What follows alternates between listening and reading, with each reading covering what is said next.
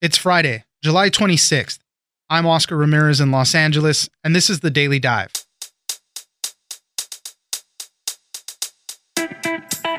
Executions to resume. The Department of Justice has announced that it will resume capital punishment for the first time in nearly 2 decades. Unlike many states that were having issues with a 3-drug protocol, federal authorities will use a single drug, pentobarbital. 5 death row inmates have scheduled executions starting at the end of this year. Jacqueline Thompson, reporter at The Hill, joins us for more. Next, Puerto Rico Governor Ricardo Rosselló has announced that he will be resigning next week on August 2nd. This comes after more than 2 weeks of protests over corruption and mismanagement, and the release of vulgar text messages between Rosselló and his inner circle. Andrew Scuria, reporter for The Wall Street Journal, joins us for this and how the incoming governor, Wanda Vazquez, is already getting calls to resign before she even starts. Finally, a mysterious occurrence has happened as accused sex trafficker and pedophile Jeffrey Epstein was found in his jail cell, semi-conscious and with apparent bruising on his neck. Conflicting reports say it could have been a suicide attempt or a ploy to get a transfer to another facility. Harry Siegel, journalist at The Daily Beast, joins us for what we know. It's news without the noise. Let's dive in. Now it looks like they've revitalized it. They went through a process where they reviewed it within the Justice Department, and now they've determined that they're going to start using this new one-drug process that involves, just the administration of a single drug, pentobarbital. Joining us now is Jacqueline Thompson, courts reporter at The Hill. Thanks for joining us, Jacqueline. Thanks for having me, Oscar. The Justice Department has announced that we are going to resume federal executions for the first time in nearly 2 decades. They're going to be coming up at the end of this year and the beginning of next year already, so pretty soon. Only 3 federal executions have taken place since 1998. Tell us what the Justice Department and the Attorney General have said with regards to this. Yes, so the Attorney General said that he has directed the Bureau of Prisons to enact this new protocol that will allow them to start carrying out federal executions and death penalty cases. Like you mentioned, they haven't done it for decades, and that the last time around, they used this 3-drug system in order to do the executions, which is through lethal injections. But once the government wasn't able to get one of the drugs involved, they stopped doing those executions. And, it really fell out of practice over the past 16 years. Now it looks like they've revitalized it. They went through a process where they reviewed it within the Justice Department, and now they've determined that they're going to start using this new one-drug process that involves just the administration of a single drug, pentobarbital. It's very interesting. So for a long time, this 3-drug protocol was hampering a lot of executions at the state level. But obviously, since we hadn't been doing this on the federal level, it wasn't much of an issue. Why has it been so long since there has been a federal execution? Well, I believe it's the number of issues. We see a general shift in views surrounding the death penalty. The population in general just doesn't seem to be as big of a fan as it was in the past. And frankly, the U.S. is an outlier in the world in terms of using the death penalty. Most countries that are like the U.S., developed nations that are democracies, they don't use the death penalty, and they outlawed it years ago. So it's something that's kind of fallen out of practice. And then also just the fact that not being able to get one of the drugs used in the 3-drug protocols you mentioned earlier. It's an interesting time. The death row population has declined for the 17th straight year in 2017, which is the latest data that we have. And the duration from sentence to execution has increased to 20 years and 3 months. That is a long time that people are waiting on death row. The states across the country all have a bunch of different rules for it. Colorado, Oregon, Pennsylvania, and California most recently issued moratoriums on this. There's also a lot of civil rights groups that are opposed to this. They say it disproportionately affects African Americans. And while that may be true, these individuals that are being targeted for execution, there's 5 of them that are, as I said, coming up at the end of the year, beginning of next year. These are some pretty bad guys. Can you tell us a little bit about these 5 men that are being put up for execution? Each of these 5 men, they've been convicted for the murders of children and elderly people. Each of these men, they've gone through the appeals process. They've tried to get their convictions overturned, and they've run out of appeals. They've run out of options. They're going to spend the rest of their life on death row unless something dramatic happened, like being exonerated by DNA evidence and getting a case reopened, or they were going to ultimately be executed as they are scheduled to be in this case. Attorneys for at least one of the men, Daniel Lee, have already spoken out and said, we have major concerns about the way this case was litigated. We have really major concerns about the DNA evidence that was used in order to secure this conviction. And we don't believe that this should move forward. So it'll be interesting to see how that plays out with each of these specific cases. What's also interesting is the fact that each of these are murders, and it doesn't necessarily seem to be a federal crime at hand here. And that's something that somebody mentioned to me earlier today, that each of these offenses, while they are horrible crimes, they don't necessarily involve federal authorities or federal issues. So it's a little curious to see that it being invoked by the Justice Department at this point. Do you know how it rises to that? They are very heinous crimes. And you mentioned Daniel Lee. He was a member of a white supremacist group. He murdered a family of 3, including an 8-year-old girl. He covered their heads with plastic bags and then threw them into the Illinois bayou. I mean, this is pretty bad stuff. But how is it the severity of the crime that raises it to the federal level? Well, it was all of these convictions seem to be secured through district courts, which are federal courts. So that does open the door for the Justice Department to make it a federal death penalty case. We saw that with the Tsarnaev brother in the Massachusetts Boston Marathon bombing. Massachusetts doesn't have the death penalty, but they wanted to pursue the death penalty as a conviction for him, so they made it a federal crime.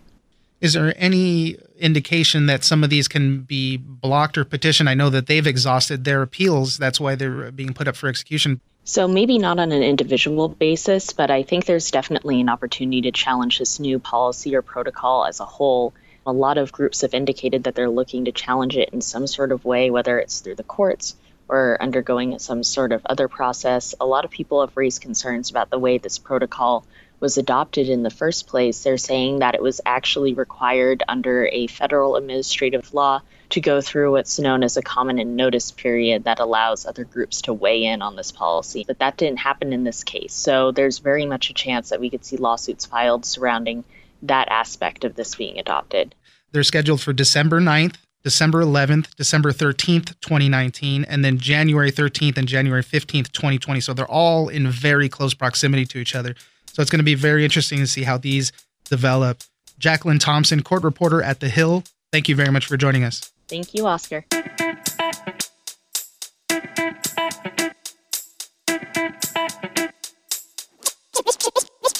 He thought that he could ride this out, but in the end, he bowed to public pressure. There were demonstrations that were among the largest in the history of the island, and not just the political opposition, but many of his one-time political allies just determined that he was too toxic. Joining us now is Andrew Scuria, reporter for the Wall Street Journal. Thanks for joining us, Andrew. Thanks for having me. The Puerto Rican governor, Ricardo Rosselló, has decided that he will resign after all. This comes after about 2 weeks of protests and just a bunch of different scandals brewing around him. Let's start off there. Tell us about his decision to actually resign, because just a few days ago, he said he was going to finish out his term. It truly seemed like he thought that he could ride this out, but in the end, he bowed to public pressure. There were demonstrations that were among the largest in the history of the island, and not just the political opposition, but many of his one-time political allies, people who really believed in him and the statehood movement that sort of swept him into office, just determined that he was too toxic in light of the corruption investigation that reached pretty high into his administration, as well as, of course, these leaked messages that were pretty embarrassing and insulting to a lot of people. This is the first ever resignation of a Puerto Rico governor, and the next person in line is going to be the Secretary of Justice, Wanda Vazquez, when Mr. Rosselló resigns on August 2nd. She's actually jumping a step up, because it should have been the Secretary of State, but he was among one of these officials that recently resigned also because he was swept up in these scandals. He actually wasn't on the chat, but he resigned anyway, and the belief is that he was asked to in order to make room for someone else to be elevated to the role. Interestingly, there's a bit of uncertainty about whether and how long Ms. Vazquez will be in office. She actually said in her statement yesterday that she would assume the governorship, quote, if necessary, which suggests that there may be some deal making going on, and that she could potentially step aside and make room for someone else from the party, although that's not clear at this point. Yeah, on Twitter right away, Wanda Renuncia started trending. Wanda resigned, basically. I think chants were coming like that from protesters still. She has kind of a checkered past there in the administration also, where there's a few things that she went through. So it just seems like the people of Puerto Rico want completely new leadership in there. Right. Well, she doesn't have a popular mandate. The only people who are on the ballot every 4 years are the governor and the lieutenant governor. And people, I think, put her in the same bucket as the sort of establishment political culture that they have been railing against in the streets for the past couple weeks. How did things get so bad for Ricardo Rosselló? Because from my understanding, he kind of insulated himself with just a bunch of yes men, very close associates and aides, and, shut a lot of people out, a lot of outside counsel, let's say. And he just kind of lived this way. And at the end, when, the scandal started getting out of control, he really had nobody left. Everybody ditched him, and he was very isolated. He did surround himself with confidants, and he also got into a bit of a tiff with the Senate president earlier in his administration, and this led to an increasing political isolation over time that left him, without any friends at a moment where he needed it the most in order to kind of ride out this difficult time. And as I said before, his allies just weren't willing to stand with him when the heat was on. Give us the state of Puerto Rico right now, because the next governor has a lot on their hands. They're still reeling from the hurricane. The electrical system out there is just shot. After the hurricane had hit, it took like 11 months for a lot of people to get power back. The economy is horrible. There's just a ton of problems there. Whoever becomes governor next will face an enormous challenge because this populist wave sweeping the island has really raised expectations for reform. Yet whoever comes into office is going to deal with a very weak set of institutions and an increasingly large credibility gap with Washington lawmakers and with the Trump administration. And because of the fact that Puerto Rico is a territory and answers to Congress, gets its money from Congress, ultimately can have its will overridden by Congress under the Constitution, it's difficult for them to get anything done without Congress's participation. At the same time, the population is really demanding a tougher line against more federal oversight. So how a new governor is able to balance that and still push initiatives forward on the debt restructuring, on infrastructure investments, it's a very tight path to walk. As you mentioned, it was one of the most historic protests a few days ago there in Puerto Rico on the island. This is something they wanted. They wanted Rosselló gone. Now they have it. How are they feeling? There's a sense of relief, I think, and I think it's important to remember the context that, it wasn't just the chats that set people off. They touched a nerve because it was trauma after trauma after trauma. First, the trauma of the bankruptcy, knowing that their elected leaders got them there, put them under that mountain of debt. Then the sense after the hurricane that the elected leaders were not looking out for their interests like they should be. And then what came out in the chat sort of confirmed everyone's worst fears or what they suspected deep down, and just really, really touched a nerve. Now that has been relieved, I don't think anyone thinks that their problem just went away. But there is a bit of a psychic lift, I think, that comes from having achieved something tangible. Well, one more week to go before Ricardo Rosselló is gone. Andrew Scuria, reporter for the Wall Street Journal, thank you very much for joining us. My pleasure.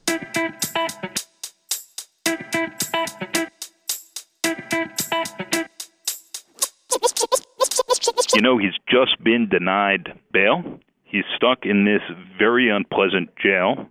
That's not a kind place, and now he's got these bruises on his neck. Joining us now is Harry Siegel, journalist at the Daily Beast. Thanks for joining us, Harry. Thanks for having me. Accused sex trafficker and pedophile Jeffrey Epstein has not been having a good time in jail. He was found in some kind of medical distress in his cell. The reports were that he was found on the ground in the fetal position, that he was semi-conscious, and People think that he might have tried to commit suicide, but there's a bunch of different things. It's kind of a mystery as to actually what happened. What do we know about this? Well, we don't know much. Here's what I can tell you. We know he's being held at the Metropolitan Correctional Center in Manhattan, which is a pretty infamous place. We know that, he'd been there actually along with, down the hall from, in fact, Paul Manafort, and also not down the hall, El Chapo.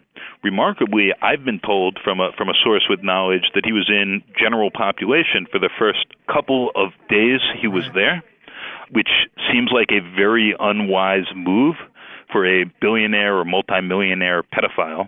And indeed, he was then moved into some sort of protective custody. Then at this point, he's just been denied bail. He's stuck in this very unpleasant jail. That's not a kind place, and now he's got these bruises on his neck. There have been some reports that maybe this was a lovely other prisoner who is a former police officer who murdered 4 people and is gigantically huge. That person denies this and says him and Epstein got along great. There's been speculation that this was Epstein's attempt to get to a nicer lockup, which does happen for various reasons. Paul Manafort, in fact, just moved out and back into, as first reported at the Daily Beast, his lovely prison in Pennsylvania, which is a much, much nicer place. But past that, we don't know. We only know that he is still at MCC, not in a local hospital, as some media outlets had reported, and that they are not providing any additional updates, and that he was found with bruises on his neck. Right, yeah. The reports are all over the place. 4 sources have kind of been cited a lot of places. 2 of them said that they think it might have been an attempt to hang himself. As you mentioned, he was denied bail, and he had requested to be put in house arrest at his $77 million Manhattan mansion. But, they said he's a flight risk. And that's where he had the loose diamonds and the $500,000 and the crazy passport that said he was a citizen of Saudi Arabia with his bizarre backstory for why he had that and suggestion that was proven false that he didn't use it. Yeah, he's a flight risk. And obviously, and friends with 2 of our living presidents, this is not someone to just let out. And he's not someone who's used to being locked up. Even when he was convicted previously, he was doing bizarro prison days where he was spending 12 days in his private office, where he was reportedly having more girls come in while he was nominally incarcerated. Yeah, exactly. So tell us a little bit more about this former police officer. Some reports said he was questioned. They could have possibly been an assault, but his attorney and he deny it. They say that he and Epstein get along very well.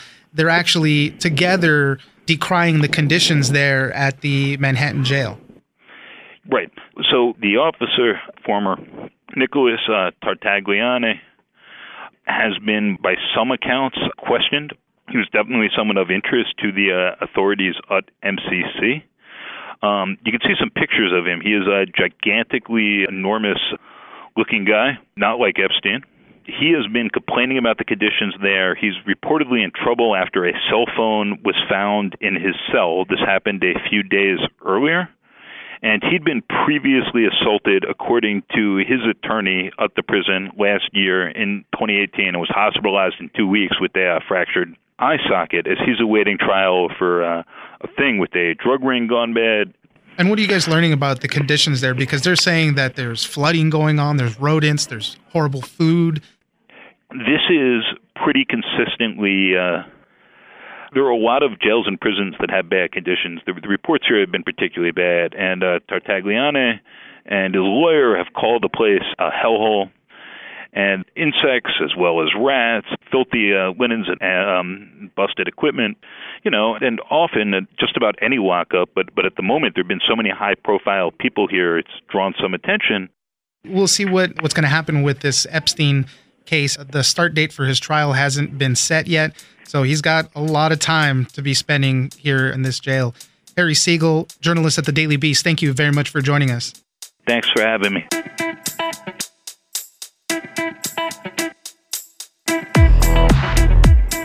That's it for this week. Join us on social media at Daily Dive Pod on Twitter and Daily Dive Podcast on Facebook. Leave us a comment, give us a rating, and tell us the stories that you're interested in. Follow us on iHeartRadio or subscribe wherever you get your podcasts. This episode of The Daily Dive was produced by Brooke Peterson and engineered by Tony Sorrentino. I'm Oscar Ramirez, and this was your Daily Dive.